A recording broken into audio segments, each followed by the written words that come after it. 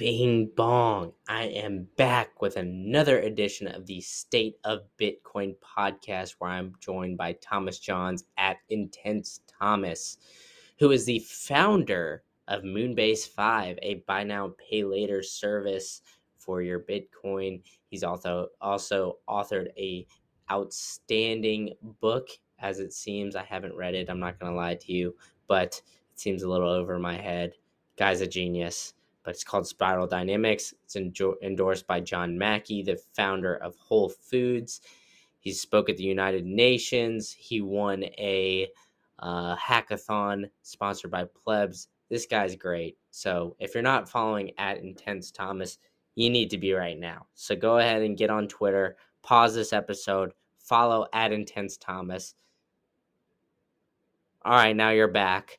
And then we get into 6 current event stories. So we got the Plebs. Plebs out for blood. Plebs are going at influencers left and right. We break down that. BlockFi struggling.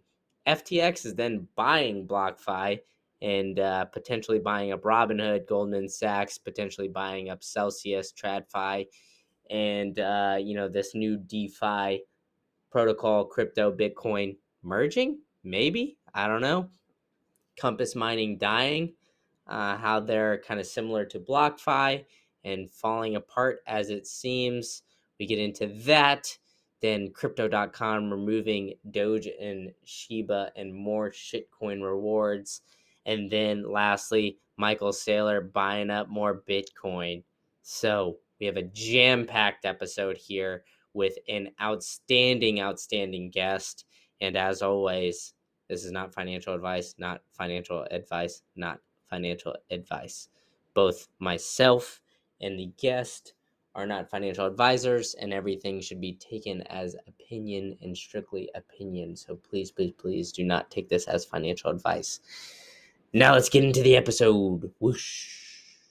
Bing bong. I am live with another edition of the State of Bitcoin podcast. But first, I'd like to thank MyNode, because MyNode is helping me set up podcasting 2.0. So if you're on Fountain Breeze or any of those wallet or podcasting apps, feel free to stream me on there, send me sats or do whatever. And it's all thanks to MyNode. So if you're looking for a Bitcoin node and want to run your own, they have hardware and software. You can buy it all put together, or you can buy just the pieces and put it together yourself. And they have great, easy to use software. So if you're looking to get into running your own Bitcoin node, go ahead and check out MyNode. And now I have a very special guest, Thomas Johns, who's sitting here in the waiting room. Now here he is. Thomas, how you doing today? I'm doing fantastic. Thanks for having me on, Brandon. I want everybody out there to make sure they like and subscribe to Mr. Brandon Green Candle Lit. But yeah, thanks for having me on the show. It's awesome to be here. I just really can't wait to get started.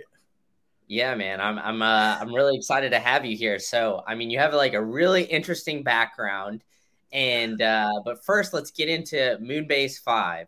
So, I heard you on another podcast, but I'm still kind of, I'm not really sure like what all Moonbase 5 does. Yeah. So explain it to me like I'm a third grader. I have no idea anything about Bitcoin. And just where'd you grow up? I grew up in Austin, Texas. So You familiar with layaway? Layaway? No, I am not. You familiar with buy now, pay later? Yes. So Moonbase 5, one of the initial products we're doing is buy now, pay later for Bitcoin. So let's say you want $1,000 worth of Bitcoin. You could reserve the Bitcoin on our system, pay monthly, say $100 per month over X amount of time. And then after you finish paying off those payments, then you get the Bitcoin. We can put it in a multi-sig wallet or whatnot. But the real goal of that was you see people like Michael Saylor, he's able to get loans to buy Bitcoin. Well, the average person can't really do that, but I want everybody to be Michael Saylor. They may not be able to do it at Michael Saylor's level, but everybody can do it, mini Michael. There we go. That's awesome. So, all right, everybody check out Moonbase 5. I'm sold right there. That's like incredible, because that's like one problem I'm running into is like, all right, I'm running all out of fiat, and now I want to buy more Bitcoin at these prices. And the fiat's just not rolling in quick enough to buy Right. as much as you want. So, And you don't have to put up your Bitcoin onto, say, something like BlockFi, which is having some issues. And yes. and because really the most that people put their Bitcoin up is so they can buy more Bitcoin. And I didn't want people to have to. I didn't want myself to have to keep on putting up my Bitcoin. So yeah, come check us out, and would love to have you. I really want to build a community of people, not just people who want Bitcoin, but people who want how do you say self sovereignty, want to build their own governments, want to build their own communities. I love that mission, man, and I love everything about it. So, I mean, that was just one question that I was like itching to ask because I'm like, all right, this sounds like it sounds like you sound like brilliant and you sound very promising and everything like that. And I like all the stuff that you're doing. I like all the stuff going on at Pleb Lab in Austin. I just needed to know right off the bat, what is all this? What is all this commotion about? But let's bring it back a little bit. So, who is Thomas Johns, and like, how did you find Bitcoin? What's the orange pill story? Did you like go down the rabbit hole early, or how did you end up finding this, funny internet money? Yeah, so I did not go down the rabbit hole early. I was one of those people, like a lot of people who knew about Bitcoin early and were just like, you know, I was doing other things. I was working on other startups. But one of the things that brought me to Bitcoin was I was building this analytics device, or basically, how do I say, GDP alternative. So looking at measurements that to track GDP in a way that was actually responsible. One thing about GDP that people don't know is created by this Simon Kuznets, this Russo-American immigrant, uh, or immigrant. I think he was Russian, but one thing he says, whatever you do, do not measure the wealth, the health of a country using this measure. And that's exactly what everyone did.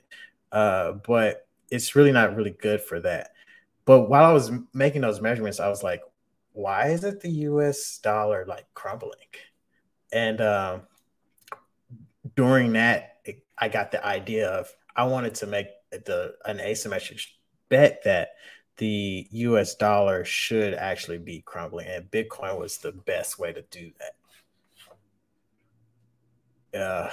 And then I saw Michael Saylor do it, and I also wanted to copy him because I don't know if you're familiar with how might be a boogeyman name, but George Soros broke the Bank of England. He did it essentially the same way that Michael Saylor is doing. He took out a huge amount of loans in the British currency. I think it was the pound or something else.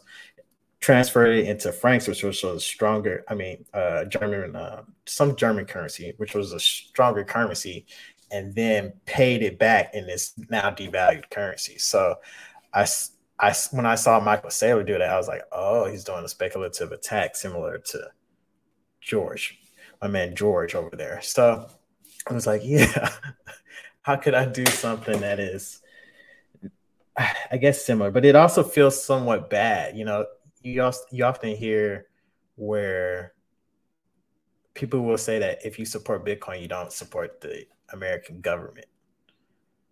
And I don't know how I feel about that.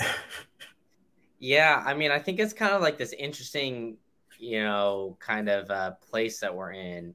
I don't think it's like, not, in my opinion, it's not really against American values, right? Because America is supposed to be like land of the free, right? The free and open. Like, America's been very great for entrepreneurs. And in my opinion, my dad is a small business owner, and I know like quite a few small business owners, and that's where I think that Bitcoin can help the most, right? Is like a lot of these, especially like right now during a very inflationary time, like, Mm-hmm. with the invention of lightning and other things, like you can use that to kind of undercut that 3% fee. And, I actually heard the other day when I was trying to go and orange pill this guy at a brewery, he said that American Express charges 7% fees. So it's like, these companies charge these large fees, but like, what can a merchant do?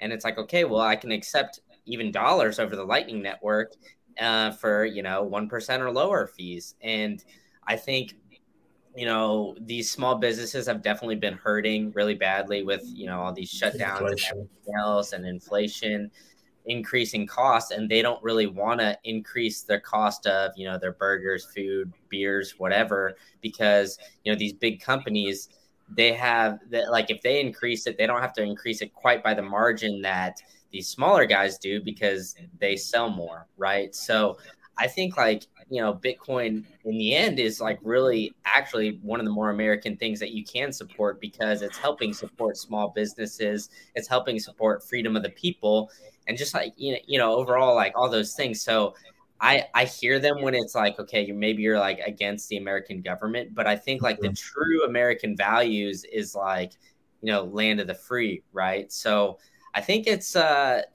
people kind of got it backwards, and I think it's kind of like the narrative is like a little flipped, where it's like, all right, if you're going against the government, that's un-American. When in reality, America started by rebelling against the British government. So, yeah, I mean, do we go back to the original core values, or are we kind of like, at the values now? I don't really know. That's a good point, and I think one of the things you're talking about, the American core values and how Bitcoin really uh, encapsulates those core values. One of the things that I love about America is that it is able to evolve, and I think that Bitcoin represents an evolution. And a lot of times, we say that Bitcoin is a revolution, but I don't like to go that way, because oftentimes revolutions end up in the same place. And I think Bitcoin, actually, we can evolve the way we are governing in a way that more aligns with the values of both the people and, everybody else. Exactly. Yeah. So let's bring it back a little bit to like, I know we kind of got, off the rails here with your Mhm. orange pill story, but do you think that there's something that maybe back in your past, or some interaction that you had that kind of made you more inclined to gravitate towards Bitcoin? Is there something like, maybe you're more like tech focused, or maybe, I guess anti-establishment or something like that, that like maybe like Bitcoin really clicked for you? Or did you just kind of have like that aha moment when you saw Michael Saylor going through and doing all that? Yeah, so one, I am a my background in school, I majored in electrical engineering. So I was an electrical engineer, but I was also like the resident asshole and rebel. So one of my friends is like, Thomas walks around like he owns the place. One story is like, I I got like Rene Descartes. I read that book, one of his books. I think it was Meditations, and I don't know, maybe that was it. And I remember how he said he wanted to like forget everything that he learned and relearn everything. So I did that in school. So I told all my teachers, you know, forget classes, forget your grades. All I care about understanding. And so I ended up not turning in any homework and failing every test, but they all passed me because they like, you're the only one who understands. And so like I really took that approach to like trying to understand things deeply. Like every time I have a question, I have a project. So I've always taken somewhat of a contrarian approach. Uh, in high school, I listened to a lot of Lupe Fiasco, which was very, like at the time, very kind of like anarchist in a ways. And I don't call myself an anarchist now. I think now more of a, I guess, a cybernetist. I don't I don't really hear that term being brought up about. It's not quite a cyberpunk. I don't have like this dystopian view of the world, but I do have that, like, I think systems and functions can actually be more equitable in governing how we move throughout the world in our society. So that's that's really what sparked my eyes, that I saw Bitcoin as this way to, how I say, evolve how we're actually governing. And if you look at signals and systems, uh, Bitcoin is one of the things where you actually can have a signal to noise ratio that's super high, almost perfect. And you can't do that with other types of money. And that's something that also really, really excited me, because now I believe we can use this new type of money to build a government system that is very similar to how we build the difficulty function. It's a system that has a target in mind, but is constantly adjusting. And that's what we need as the world is changing so exponentially fast. That's awesome stuff, man. I really enjoy that. I mean, just the way you put things is really eloquent, and the way you go down and explain it, and your thought process through everything is awesome. So, I appreciate let's get into your book. So, you're the it. Mhm. author of Spiral Dynamics. What is that all about? And So how did it? Spiral, Yeah, go how ahead. did that happen? Sorry about that. Yeah, Spiral Dynamics in Action. It's a book that I co-authored with Don Beck, who helped F.W. de Klerk, Nelson Mandela uh, transition through apartheid, and then also Sergey Soliman, who made like the Russian version of PayPal, endorsed by John Mackey and whatnot. And Spiral Dynamics is a pop version of this theory by this guy named uh, Graves at Union College, who was a contemporary of Maslow. So this is something called like humanistic psychology. And if you're familiar with Maslow's hierarchy of needs, so that top level is self-actualization. But essentially, this guy's theory was that societies and individuals tend to evolve or to change based off of their surroundings and their environments in a way that alternates between self-sacrifice and self-expression, or collectivism and individualism. And it changes in complexity based off of the number of problems that they've actually solved. So the technology that they have essentially creates this new sort of complexity that they have. So we wrote that book, and that book, Spiral Dynamics in Action, it's a great book, but it's very academic. I wanted it to be this field manual, but we didn't quite get there. But another great book in that film in that area is this book called Reinvented Organizations, which I don't fully agree with how it ends, but it's a great book. I don't know if you're familiar with he just passed away, but Tony Hsieh at Zappos. So he had this thing called, they use this organizational philosophy called holacracy, which it was no bosses. So it's a bossless organization. What I do not like about how they did it, in my opinion, is that if the way they did it, if you don't believe what they believe, you have to get rid of people. So a lot of people ended up having to leave. In my viewpoint, I'm looking for systems that, what do you do when you can't get rid of people? So systems that are more along those lines is, how do we govern people when we can't get rid of people? And that's the difficult question. Man, that's deep. So what brought you to write this book? Did somebody approach you, or to co-author it with them, or did you just want to have it and you sparked the idea and brought it to some of your co-authors and co-contributors? No, so what happened was my whole life has been like really this book, and my family desegregated large parts of Southeast Texas, and it was a big civil rights family. Like, we family was bombed, all kind of crazy stuff, just fighting that fight. And when my grandfather died, he said, you have to continue that legacy. And I felt like a lot of the laws in America were good, were at least, at least decent, but a lot of the things that we deal with today is the system itself. So I've been really thinking about how can I actually change the system. And when you look at the presidents and whatnot, it's not really, or if you look at any organization, it's really, you can change the people. Oftentimes the people don't change the system. That's two different things. That's two different types of changes. So I went into electrical engineering with that in mind, of learning about systems and how I could affect change in that way.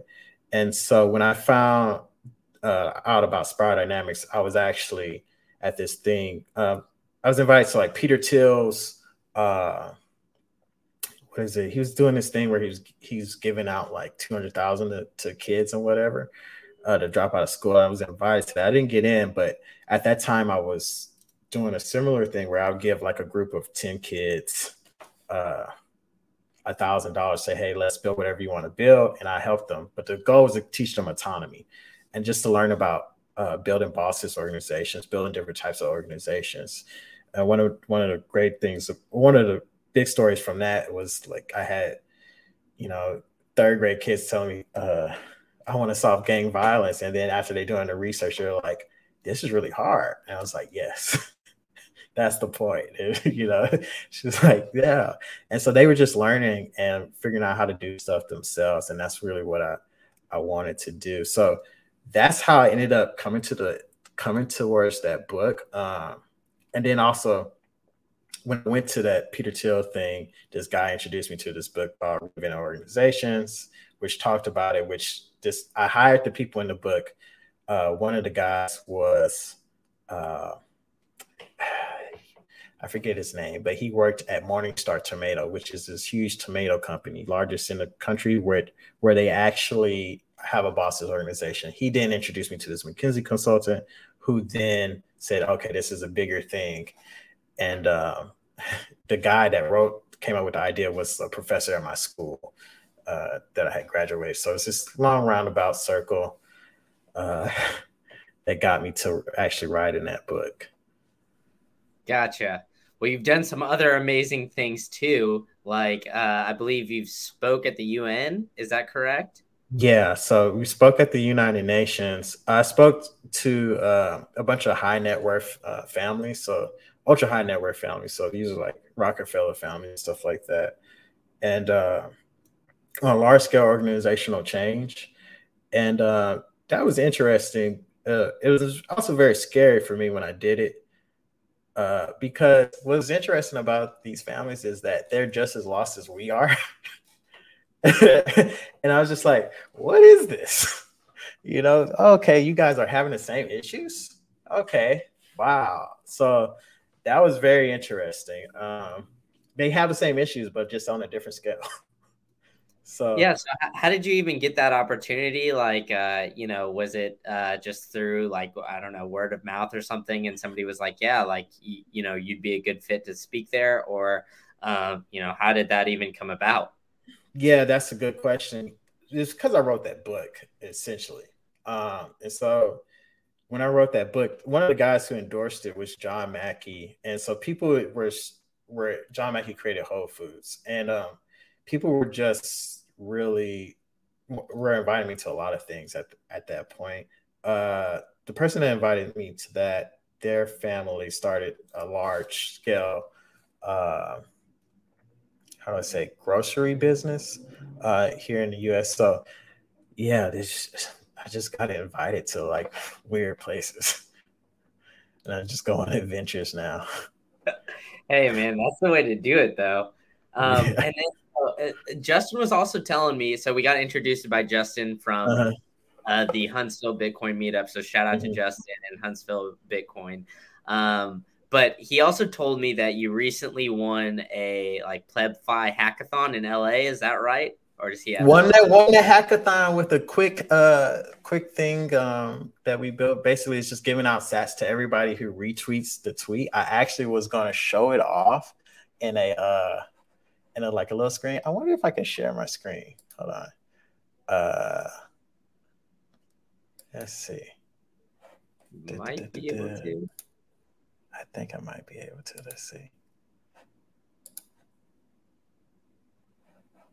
Here Can we you go. see Maybe that? I could go like this. There we Yeah, go. so if you scan that link, it'll send you to retweet. And as you're retweeting that, it'll actually DM you and it'll DM you some sats and you can go from there.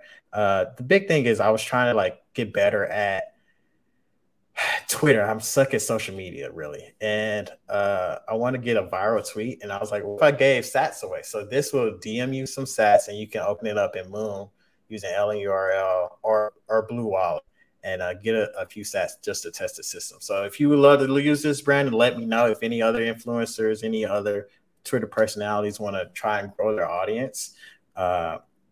Reach out to me. You can also use this system. And so, yeah, built that. But like I've said, I'm trying to build community. And so I really want to reach out and help people who are also trying to build communities. So people who want to have a message and or need help getting it out, like myself. Yeah, that's awesome stuff, man. So, I mean, you're doing all this great work for, the Bitcoin community with Moonbase 5, the Pleb Lab stuff, and Mm-hmm. this. So, the one thing I really love about the Bitcoin community is I feel like everybody that, kind of goes down the rabbit hole and gets into Bitcoin is really embodies the proof of work that Bitcoin embodies. So, like, what kind of drives you to, go through it and really help the Bitcoin community and do all this kind of work? Are you just like passionate about this stuff? Like why are you so excited to wake up about and do stuff for Bitcoin every single day? I'm gonna answer that question. This is like what drives anyone? Childhood trauma. Uh,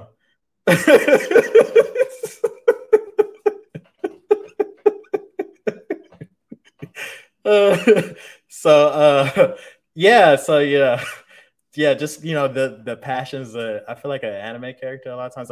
It's obsessive for me. Like working is obsessive. I'm just always have to create something. I always have to create something. I always feel like I have to be working to help people. I don't like asking people for anything, and that's why I just like try to just give out as much value as I can and create things as fast as I can. It's like here's some value, here's some value, here's some value, and if you want to give value back, thanks. But I'm so terrible at it. So like when I first started out entrepreneurship, all I did was drive around helping people all the time, not asking anything, and which is like a dumb way to start out entrepreneurship. Um, but yeah, so like that's really what drives me is that passion, and I really do. I feel like I'm a very empathetic person. I hate seeing people struggle, and I hate seeing people, in pain or just can't get their dreams out. I love helping people strive to get their dreams out. And so yeah, that's really what drives me. That's awesome stuff, man. I really enjoy that message, and like all that stuff you're doing is amazing. So, everybody that sees that QR code, be sure to scan it and retweet that to get some sats. But let's get into some stories. So, there's been a lot that's happened this week. So it's a jam-packed week for all these stories. So the first thing that we're going to get into is essentially like the plebs are just going at all these influencers for influence or for getting sponsored and kind of maybe selling out, maybe not selling out, depends how you look at it. But people are going at Nick Carter, Pomp, Preston Pish, Peter McCormick, and it seems like almost every single one Bitcoin maxis on Twitter are kind of going at them. Honestly, I kind of feel for some of them because when you get these sponsorship opportunities, you don't really have any influence on the company, right? They are your partners in a sense, but like you don't get to make any decisions on the company. So if they sell you, and then they change down the line, it's either you have to like end that contract or do something too. So granted, I think like a lot of them deserve criticism, but I think they're in between a rock and a hard place, because it's like, well, something's got to pay the bills. And usually these crapto places are maybe offering up a little bit more money, but I think like the ones that didn't like necessarily sell out and kind of like stayed with their true like Bitcoin only core values are the ones that are going to make it through, and the ones that just like crappy companies that we'll kind of get into later. But what is your opinion on all the plebs kind of going at all these influencers and everything for kind of maybe getting sponsored or selling out by a lot of these like shitcoin companies? I believe it's a sign of a healthy community. So like the Bitcoin community is so strong, and its core values are like they believe them so strongly that anyone who really just goes against those core values or what they see, they're going to call them out. And the sign of a healthy of a strong community. I won't say necessarily healthy, but what this could also end up leading to is like a fracturing in the community. And so right now we're having this question of what is a Bitcoin maxi, and you see it playing out on Twitter as people talk about, Nick Carter and what's it, Preston Pish and all that. You're not a real maxi, it's like you're not a true believer. You have uh, lost the way, Anakin. You know, you've gone to the dark side, and so uh, it's interesting to see. Like, I'm like, okay, here's some popcorn. I'm watching, but this is also what I think any large community goes through. It goes through this fracturing. So, what are we going to do to make these sort of new groups, and also to continue on? How are we going to evolve as a group? Is the question. Yeah, exactly. And I think influencers from now on are going to kind of be more cautious on who they take on as as a sponsor. And I think that's like probably the best response that we can get, right? Is like, Yeah, all right, they really take a look at their values, and then it's not just all talk then, because they know like Bitcoin, Twitter, and all their followers will really call them out if they get sponsored by one of these shitcoin companies that kind of goes off the rocker and kind of promotes some of these yeah, shit. And so I think we'll kind of get into some of the stories later about some of these companies failing, but it shows that that these companies that are run well, and like really sticking true to like the Bitcoin core values are the ones that are going to prosper. And I think from there, that's the ones where they'll work with the influencers, and those are the ones that will be successful, as long as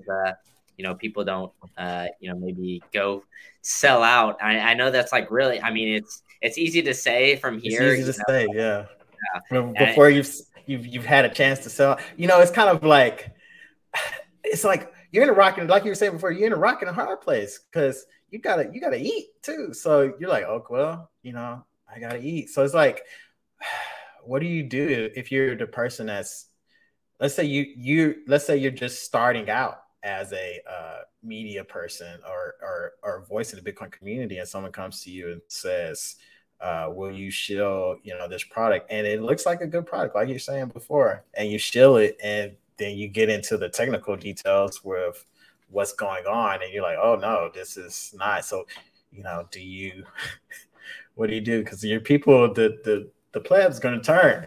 So it's like you said, it's a hard thing. I think what we're going to see is not only people being more cautious. Well, the older people are going to be more cautious. The people that are being in the space longer, one, because they can afford to be more cautious. Two, they also have I guess the Bitcoin to be more cautious and whatnot, and they've seen the blowback.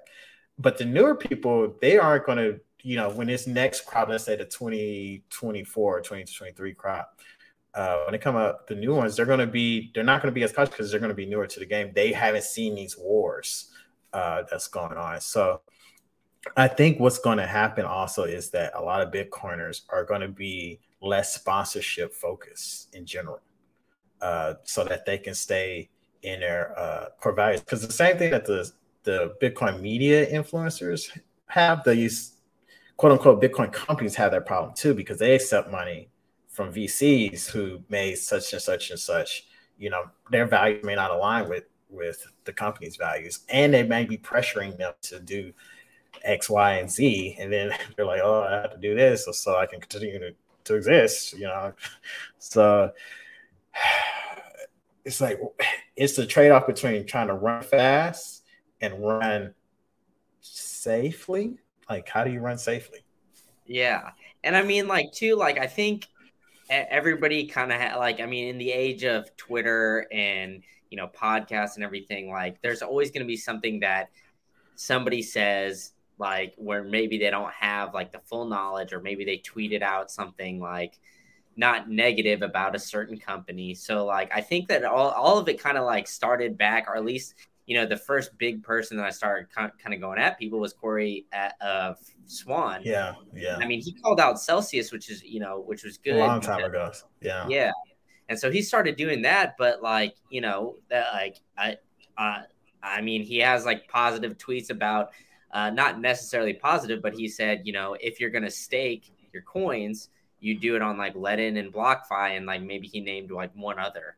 And so Yeah. obviously like, it doesn't look good that he said that about BlockFi, in the position that they are now. But when he tweeted that, he probably didn't know. So it's like, it's just like, I think like all these the Bitcoin, influencers, whatever you want to call them. Like, I think there's a group of them that really do mean well and like are really fighting like the true cause for Bitcoin. But it's just, when you're in the public eye, it's hard to always be like, perfect and beloved. I think it's Yeah. like, when you get to a certain point, everybody kind of wants to tear you down a little bit. And so once you show a little crack in the armor, it's like game over. You just got to keep producing. Make more stuff. You saw when Kobe Bryant was having issues. What he did? Go out there, play basketball harder. They Yeah, need to ball harder. Shoot more shots. exactly. Go from 8 to 24 and then you're good, right? Right. You're good. You need to drop 81 points. Yeah, exactly. And then, so on that note, let's go into BlockFi. So there's been a lot that's been going on with BlockFi. So on June 16th, BlockFi and other crypto lending platforms were forced to liquidate a lot of positions because the venture firm Three Arrow Capital was unable to meet their margin call on some of their Bitcoin borrowings. Thus, BlockFi fired 20% of its staff, and then it was followed by being fined by the state of Iowa nearly $1 million for violating the nation's Security Act. There's also been rumors now that FTX has bought them for very, very cheap. $25 million. Yeah, 25 million, where I think they were valued over, $1 billion or multiple $1 billion previously. And I think it was like a 99% drop in valuation. So, I'm not necessarily a numbers guy, but 99 out of 100 sounds like a lot. That's a lot. Yeah, exactly. So, BlockFi, like, what do you think about these like crypto like lending platforms? Because like, for maybe somebody coming in who doesn't really necessarily know much about Bitcoin, it sounds appealing, right? These platforms offer yield on your Bitcoin, which is an appreciating asset by all aspects. If you zoom out far enough, and you get a yield back where it's like, okay, well, maybe this is like my Bitcoin savings account, but in the end, it's proving to not really be super sustainable. So how do you kind of feel about these platforms, like maybe bringing in some plebs, and then, kind of where it's at now? Yeah, they're bringing in people who are trying to live. Like, these are people, they're putting up their coins on the BlockFi or whatever, getting some coins, some money back so that they can live on without having to sell their Bitcoin, but they get liquidated. It feels terrible. Like, it feels absolutely terrible. And you thought BlockFi in general, you're like, okay, these are the good guys. I feel like a lot of people feel like they were the good guys. They were in so many podcasts, so many people that we knew and trust had them on the show, and with tones that were overall supportive. And turns out that they were doing things in a way that wasn't fiduciary, financially responsible. And I was like, all my coins. It's like, what do I do? Do I take it off? Do I try to get it off? Is FTX, please buy them. It's like, I hope so. Well, shouts to FTX for buying everything up. They have all the coin. Yeah, and I don't even know if that's like necessarily a good thing, because like, Right. FTX is like another platform that kind of is buying It's up everything. everything. Yeah, and so we can get into that too, because that's kind of like one of the next stories is that FTX, obviously, before we started recording, it was when I was looking through the stories, they were rumored that they're buying BlockFi, but it's been essentially confirmed on Twitter at this point. But they're buying BlockFi. It's rumored that they're going to try to buy Robinhood as well. So it seems like, I don't know where all of this money that FTX has, because right, they're like the sponsor of Major League Baseball. They're the sponsor of the Miami Heat arena. It's the FTX arena down there. I know they sponsor Tom Brady and some other major athletes. Mm-hmm. So somehow I don't know where all this money is coming from, where it's either they're spending a ton of money on marketing and like buying up all these companies, and they're kind of hoping that they buy up all these companies and they all like dry up. I But don't yeah, I don't know. Sam Bankman-Fried, if you're familiar with him, is insanely good at arbitrage. He made like $1 billion in arbitrage already. So if he's using those skills, one thing's about people who are really good at arbitrage, they're very good at finding opportunities. Warren Buffett is another person that was extremely good at arbitrage. A lot of people think he was just completely compounding his money. Well, that's true, but it's also that he was doing a hell of a lot of arbitrage in the early days. It still does a lot of arbitrage with merger arbitrage. So if you looked at like the Activision, when Microsoft said that they were going to buy Activision, so he bought a bunch of Activision, knowing that it's going to convert into Microsoft. So people that are really good at arbitrage tend to be they know how to buy low, sell high. And so you see that with BlockFi. He's buying it for very low, and he's gonna get it up. So I do have some confidence in Sam Bankman-Fried. I know he has a bunch of shit coins, made Solana at the same time. But I think he's a good arbitrager. And I'm just like, for a lot of people, FTX is going to be the savior.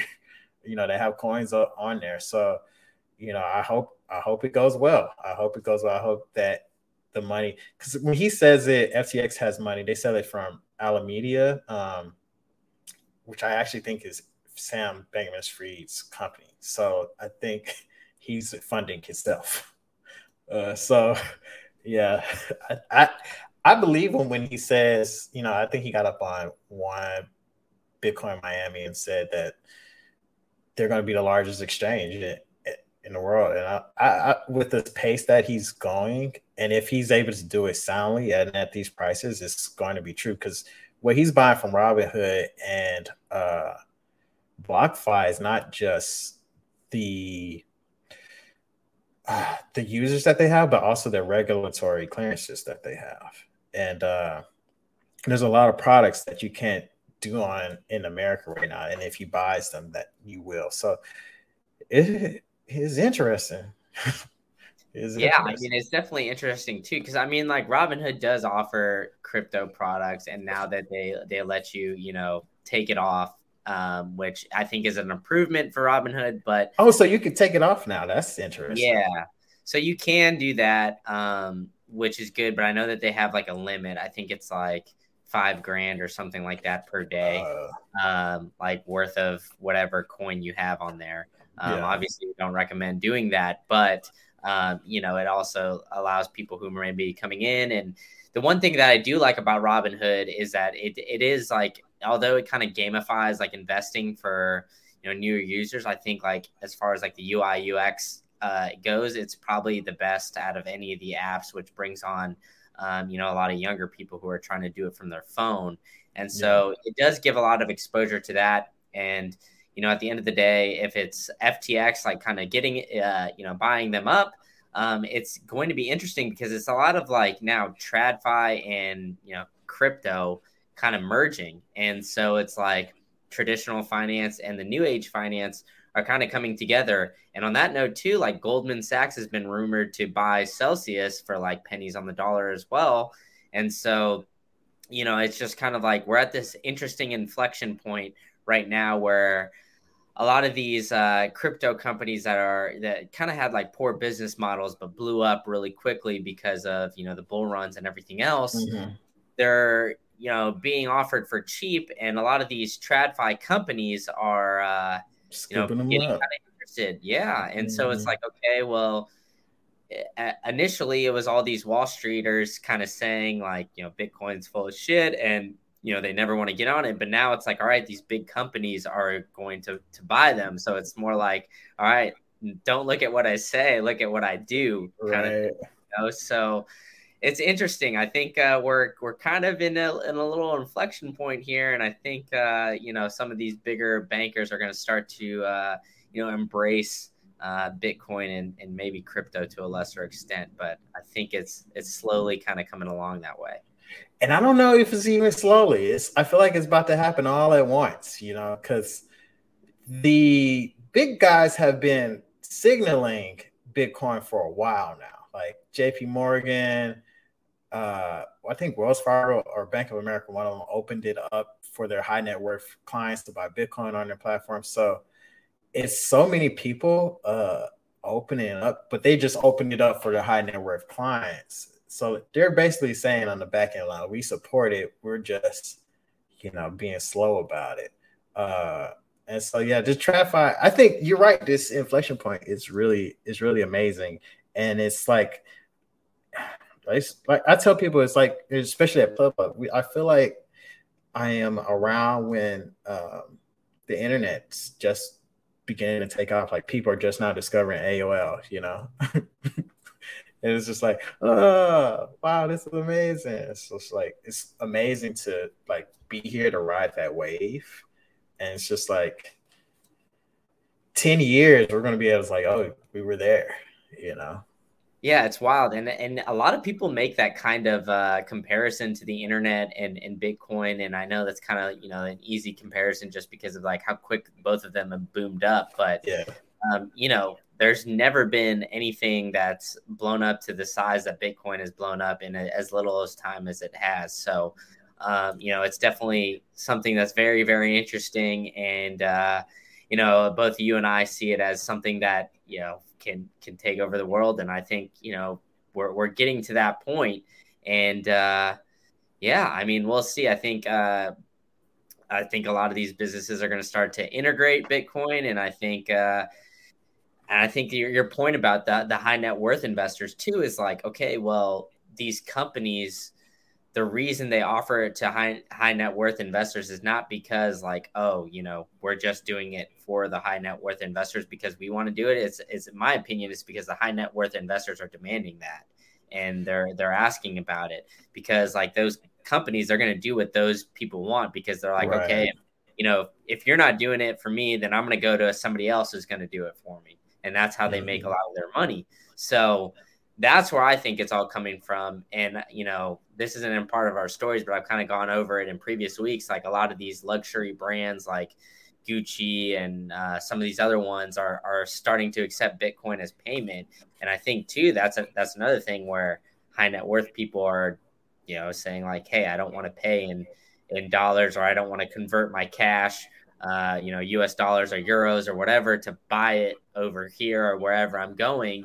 Right. They want to, just pay in Bitcoin so they don't have to do that exchange rate or anything like that too. So I think like a lot of these high net worth individuals are starting to at least come around to it, but maybe they're just not as vocal like on Twitter or anything like that. So I think it's definitely an interesting time for sure.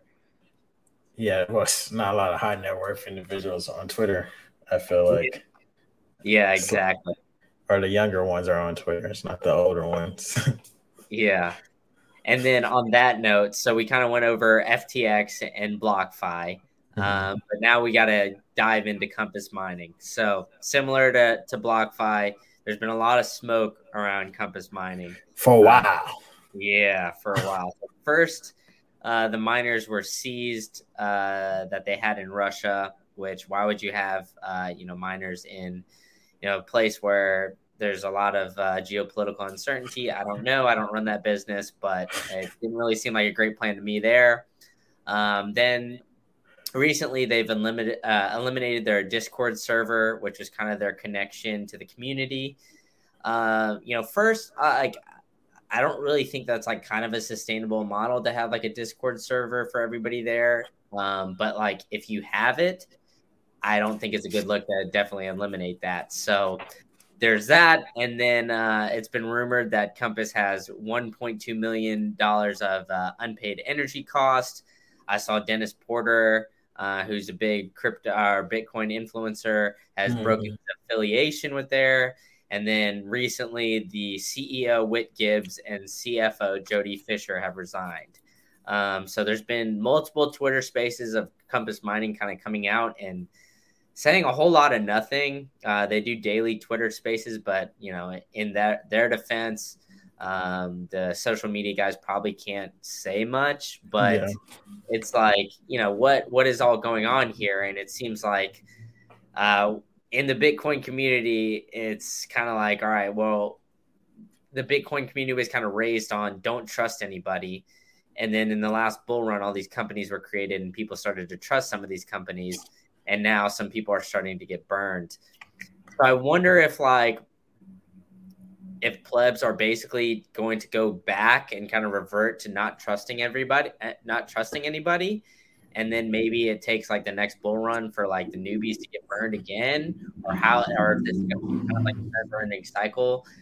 I'm kind of interested to what you think about that. Like, do you think like everybody's going to kind of go back and just be like, not your keys, not your coin. They're only going to trust like, themselves essentially, and all these Bitcoin companies are just going to basically be like a means for getting their coins off of exchanges and everything else, and getting it for themselves. So yeah, how do you feel about like, I guess, the future of a lot of these Bitcoin companies, when it seems like trust is going to be hard to come by. The ones that are going out of business, you should be calling up FTX right now. Compass Mining, call them up, let them know you got another business fire sale. I think it's interesting because a lot of people are comparing it to the bubble, the .com bubble. You can also compare it to music. So like you always hear your parents talk about, the music in the 70s, best music ever. And if you really go look at the music in the 70s, they're just quoting like the 12 songs that were the biggest songs of the 70s. There was a whole lot of crap. And we're just alive during the crap right now of the Bitcoin. So there's going to be a few companies that were on sound foundations that keep on going, that time remembers, that we remember in the future. But in general, most startups fail. Like everything in Bitcoin is a startup. Bitcoin's only existed for 10 years. 90% of startups fail. Or something like that. Maybe it's even more than 90%. So I actually appreciate the plebs and the Bitcoiners for trying to trust, because trust is how you build community. So maybe trust a little bit, with a little less coins. So don't trust more than you're willing to lose. But yeah, it's interesting. I'm excited about who's going to still be around. Because the entrepreneurship journey is very interesting, and there's a lot of different ways to go about it. And I think the startup world has this they prioritize kind of a gold rush mentality where they're just going after go big or go home. And I don't think that way is sustainable for Bitcoin, because one, Bitcoin is so volatile right now. And then also, basically the Bitcoin is so volatile. So you really can't have that sort of gold rush mentality, because it might go down. It can go up to, 12 million and go down to a million, so I think we should start taking a slower approach that is much more focused on not who we can get money from, but how we can add value to people. Yeah, and I agree with you there too. And I think like, although Compass had its faults and everything, it did solve a problem for people. Like It's a real problem. Yeah, I think like there's certain Bitcoiners, right? I think there's one level of Bitcoiners where they're only going to buy off exchanges. They're going to hold it on there because they don't trust themselves. And there's always going to be a place for exchanges. Now, I don't agree with that. And I think everybody should hold their own keys. But I also realize, like, my parents, for example, or some people who are maybe not technical savvy and who are used to having their money in their bank account and just kind of having it there. That's one section of a Bitcoiner. And then there's also going to be the next Bitcoiner that, okay, maybe they hold their own keys and they have a Bitcoin node, but they don't really want to have their own Bitcoin miner. And then there's going to be the last section of people who have it all. They have their own Bitcoin miner, they have their node, they're all self-sovereign, and they're, digitally. Yeah, exactly. But I think too, like, for me, like I live in a duplex. I have it's 2 bedrooms. Like I can't really have an at-home miner here. I don't have like a garage I could store it in or anything like that with power. And so it's not really feasible for me right now, or it's not feasible for, maybe those young kids or, I'm calling them kids, but people my age, maybe a little bit younger who live in like apartments or something like that to have this miner that's giving off a bunch of heat. And so like, having a company run it for them, or, maybe they're not as technically savvy, like maybe that's a good option. It's just, it's tough now where, I think like a lot of, like you said, like the startup world is tough because companies fail left and right, but these Bitcoin companies have blown up so quickly because of, the massive popularity of Bitcoin and just Bitcoin blowing up in general, that you've seen the volatile waves of Bitcoin companies as well as the volatile waves of Bitcoin price and USD. So I think these companies solve problems, and that's why they, blow up. But at the same time, they, although they solve problems, they also, weren't obviously like super healthy businesses. So it'll be an interesting time. I think like right now, bear markets are a great time to build.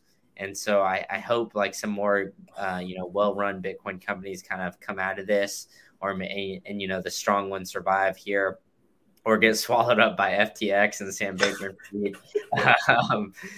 I think like, it's just going to be this kind of cycle where we're going to see more and more of these businesses pop up through this bear cycle, and maybe, even a potential recession that we're kind of coming up on. You're right. I guess we are. I think is a recession is technically 2 quarters in a row or something like that.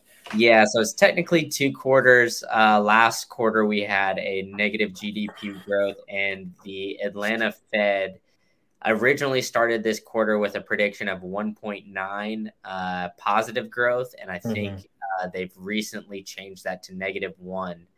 So the Atlanta Fed is predicting that we're already in a recession, which I think like if you kind of go on even on Fin Twitter or Bitcoin Twitter, everybody kind of realizes like we're already there. So it's unfortunate, but I think it's like, a lot of great companies, and that's where Bitcoin was born out of, right? Like 2008, 2009. Without that crisis, maybe we wouldn't even really be sitting here with Bitcoin. So I think great inventions kind of come out of it. And so it's a great time to build and great time for these companies to kind of come up and figure it all out. So I'm really hopeful for the future, although it's like kind of an unfortunate time right now. And I know people are really feeling it too, because I, for one, am. So I know I like being in the Bitcoin world, and we've been saying, recession is going to come for a while. It feels terrible to see it coming in the same sense, because like people are hurting, people are, there's people on the other side of that dollar sign. So I want to say like for every 1% of inflation goes up, like a whole bunch of people become homeless, or basically, or something like that. I should look up that number.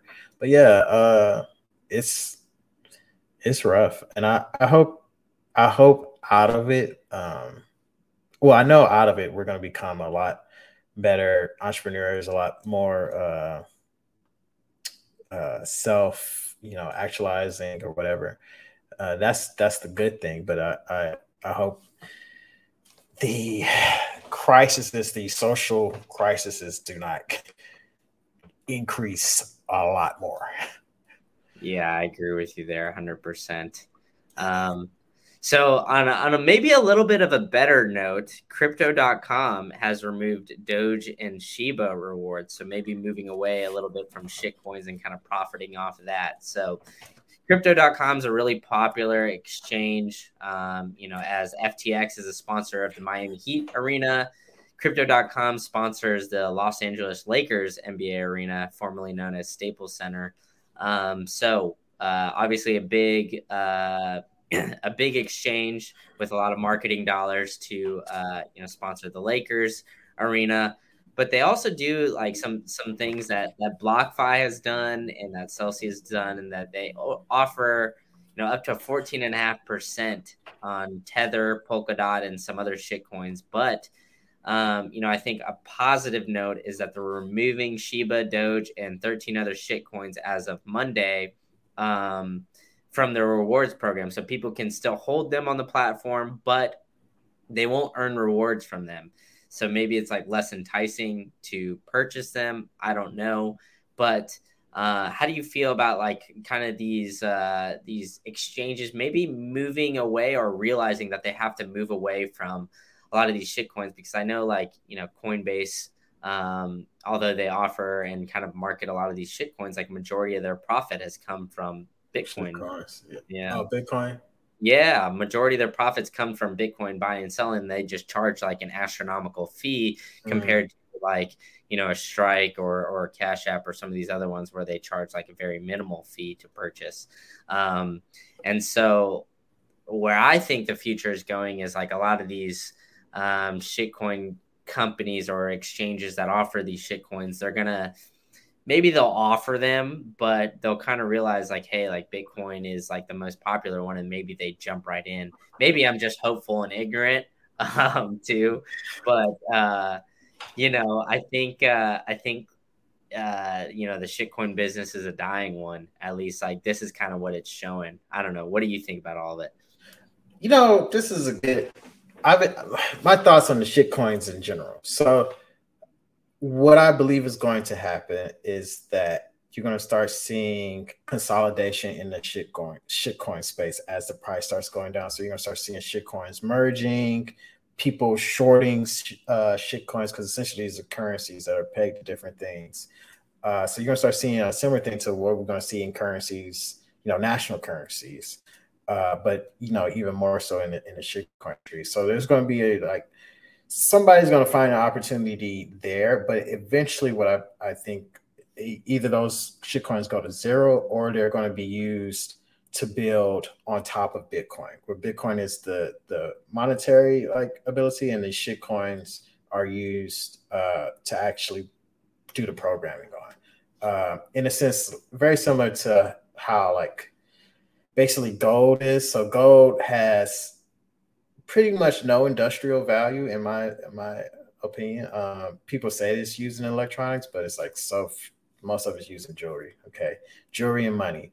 But things like platinum have a lot of industrial utility, and so or other things that do have industrial utility, they don't become the money, uh, but they are used to build. So these things that do have a lot of industrial utility in the shitcoin world, I think will be used to build on Bitcoin. And I haven't fooled around with Taro yet, but it looks like that is a way that that's going to be able to do that.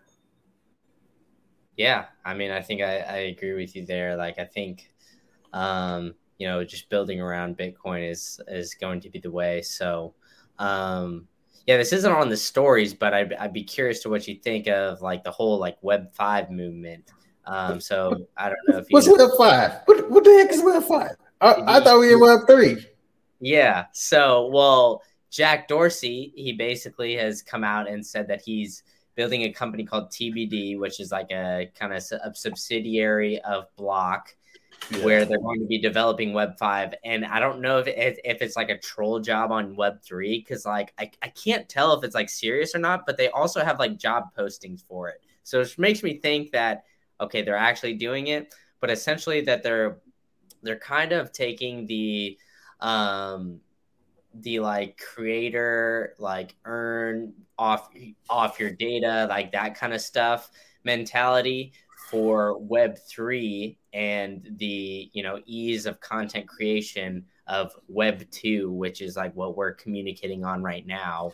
Mm-hmm. um, Combining those two and make it Web 5. Now the issue that I see with it is it's kind of like like right now, like, obviously AWS and like all these big companies, they have a lot of servers where you can store your data in the cloud and all that kind of stuff, where this would kind of make it where everybody has their own server and kind of stores their own data, and like companies pay for it as well.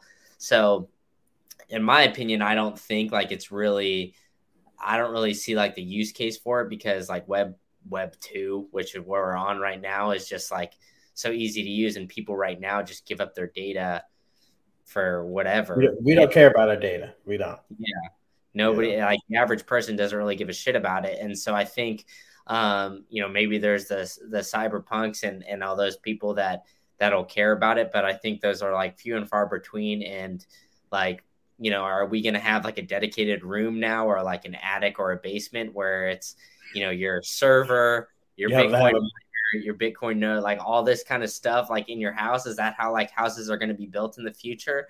I don't really know. Like, I don't, only rich people can afford that. House price is too damn high. Rich too yeah, damn high. Have a whole room for your server. yeah, exactly. So I just think, and that's being built on Bitcoin's protocol, or at least like that's what they're alleging that they're going to do. So I don't know if it's actually going to come to fruition, but I just think it's like kind of like one of those things too, where it's like, it's interesting because like a lot of these Bitcoin and like shitcoin company, or these shitcoin companies, they use the buzzword blockchain, and that they need to use this blockchain for X, Y, and Z.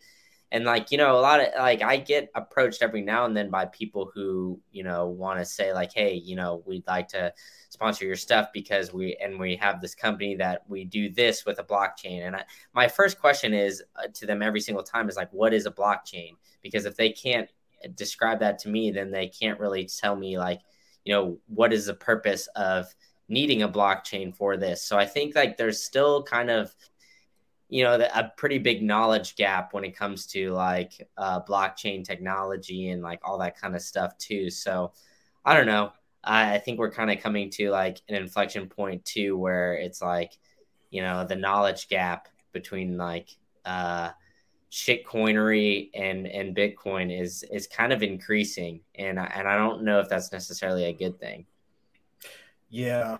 So with TBD, their thing is decentralized identity. So that could be interesting. But the thing about decentralization versus centralization, we've seen this in computers. And so like for instance, computers when it first came out, everything was mainframe. You had to rent space, rent time on a mainframe. You had to rent time on these servers, really, really large things.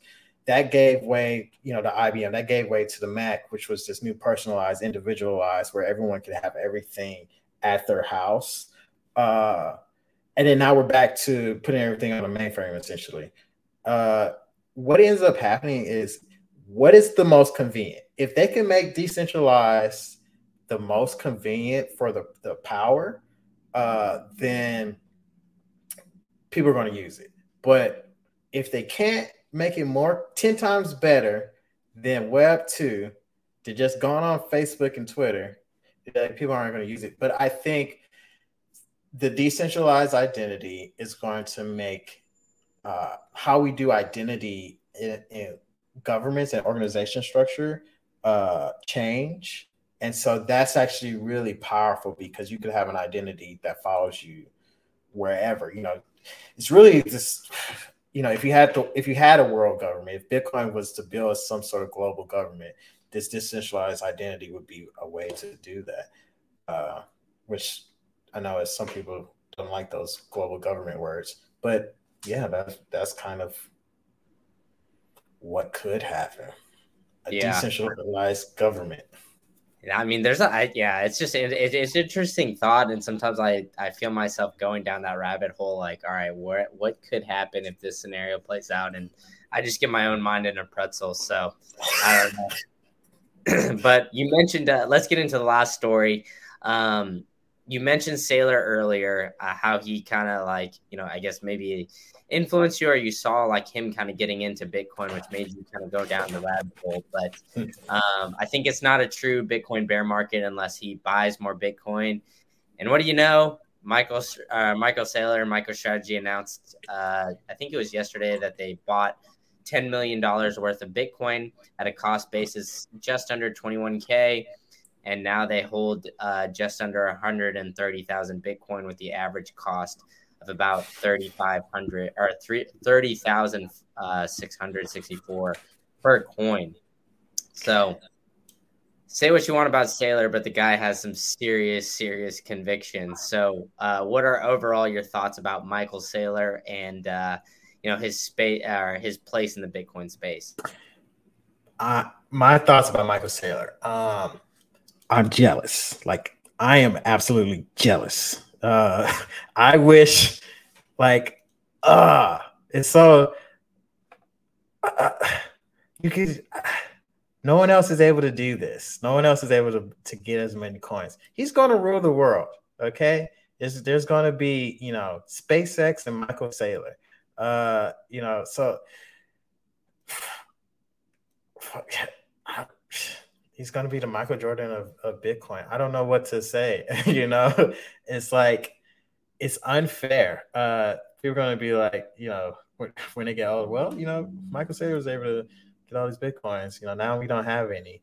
Uh, what's really interesting is that he's able to do this because he's a public company and he controls most of it.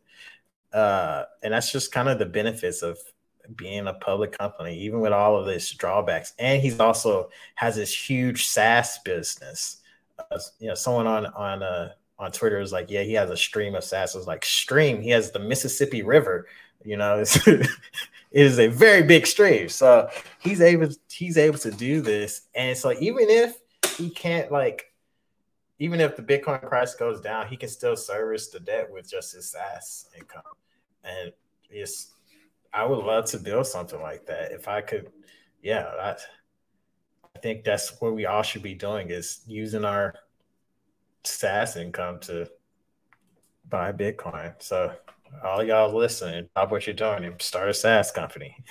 Yeah, exactly. I mean, if only it was that easy, right? Right. But I mean, I think it's interesting too because Michael Saylor, because he's in the public eye, I don't know if you see it necessarily, but I see it because I kind of have exposure to both like the FinTwit and the Bitcoin Twitter world, where he's pretty hated in the FinTwit community, and a lot of people want to see him fail. Just because of how much conviction he has on Bitcoin. They think that, the way he's running his public company, it doesn't do just to the investors and all that kind of stuff. So I think it's kind of interesting because, for me, like, I don't think I would invest in and purchase MicroStrategy stock just because, like, I hear Michael Saylor say a lot of things about Bitcoin. I never really hear him talk about his own personal company, like what they do or anything like that. And he's never really out there trying to, sell it or anything like that. And, the stock price kind of tracks Bitcoin price pretty similarly, at least from what I can tell. So I think Bitcoiners are kind of behind him, but like, the retail investor or like the institutional stock investor isn't necessarily really behind him, which I think is kind of like an interesting, little place that he's in. And so, yeah, I mean, I think like every pleb should strive to have the conviction of Michael Saylor because, it's one thing to put in, your life savings maybe, and you have like, I'm not trying to, downplay anybody's life savings, but say it's like a couple $1,000s into Bitcoin, where this man is like literally taking like $1 million worth of loans. Billions.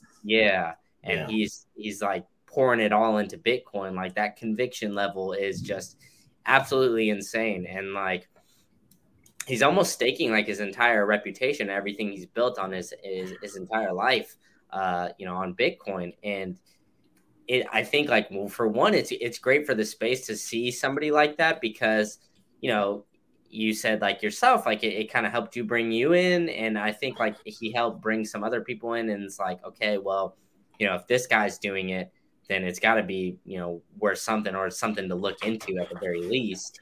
So I think it's kind of like this interesting spot that he's in where it's like investors kind of hate him. And like maybe traditional FinTwit people kind of hate him, but like Bitcoiners love him. So Everybody hates you when you're early. He's early, So right now they can hate him, but same with Michael Berry when he's he called out the stock market collapse of what is that 2008, the Great Recession. So when you're early, you're going to be hated. And you know what? How I say, if people don't hate you, you ain't doing anything. So, so Yeah, obviously, if you ain't got haters, you ain't popping, right? you ain't popping. So, he's out here. He's making. You know who else is hated? Michael Jordan. Yeah, Okay, he's winning. Okay, they're just jealous. exactly. And what did Michael Jordan say in like The Last Dance? And he's like, people hated me because I was so competitive and and they called me a tyrant. And he's like, no, you're a tyrant because you didn't win anything. I won. So I mean, I think at the end of the day, that's kind of how Michael Saylor's got to be looking at it, right? Like it's like I'm early. Maybe he's at the Michael Jordan stage where they're saying he's like, an NBA scoring champion, but he doesn't win anything yet. Like it was before the first title. And then soon, like, he's going to start going on that run. And that's when everybody's going to kind of shut up. And I think like, now it's like I kind of mentioned before, it's like a bear market. And that's when kind of everybody just jumps in and loves to hate on Bitcoin. So I think like, like we've said at multiple times during this interview is that it's kind of like an inflection point where shit coins are kind of falling. Maybe it's creating more Bitcoin maxis, and it's interesting because like shit coiners are kind of running scared, where Bitcoiners are kind of loving the opportunity to buy cheap shit, cheap Right. stocks. So one more thing about Michael Saylor is also he can have that conviction because I feel like he's gone through the whole entrepreneurial journey and he knows he can do it. He can build it again. And so even if he fails, he knows he can do it again. This is not his first, championship. MicroStrategy is a championship already.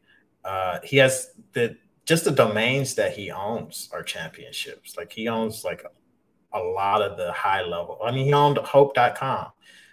So it's just like this man is continually able to have the foresight to hop on these trends when they're early. It's similar to great arbitragers. So people who are really good at arbitrage, or how George Soros says, good at finding feedback loops, and he's really good at finding these feedback loops and riding them. So I know he can do it again. That's why he can have that conviction. So yeah, sorry for jumping in there. No, that's a great point, and I really appreciate that point right there too. So, I want to be cautious with your time. So I feel like I could talk to you for hours. It's been a great conversation. It's been awesome. I'm gonna have to have you back on some point in the future, but we'll wrap it up with one last question. So, what makes you super bullish on the Bitcoin space going forward? What makes me super bullish on the Bitcoin space going forward is people like you and people like me, because I'm about to go in there and go Jordan. I'm going all out, balls to the wall. So that's what I love about it. And no worries, we're gonna get it. I love how you're making these NBA references and you didn't mention LeBron James once because I'm a huge LeBron hater. So I love LeBron. I love LeBron. All right, we can't open this can. I can't come back on the show now. Yeah. Invitation revoked. But Thomas, thank you so much for your time. Why don't you tell everybody where to find you and what all you got going on? You can find me at Intense Thomas on Twitter. I'm trying to get my Twitter game up. Be sure and follow Brandon at Green Candle Lit. Also like and subscribe on all the socials. Moonbase 5 also. And if you want some free sats, just go to that QR code that was in the middle of this podcast. Scan it and bam. See you soon. There you go. Yeah. Thank you so much, Thomas. Thanks for your time. And that is it for the State of Bitcoin podcast. Thanks for coming out. No problem. Thanks for having me.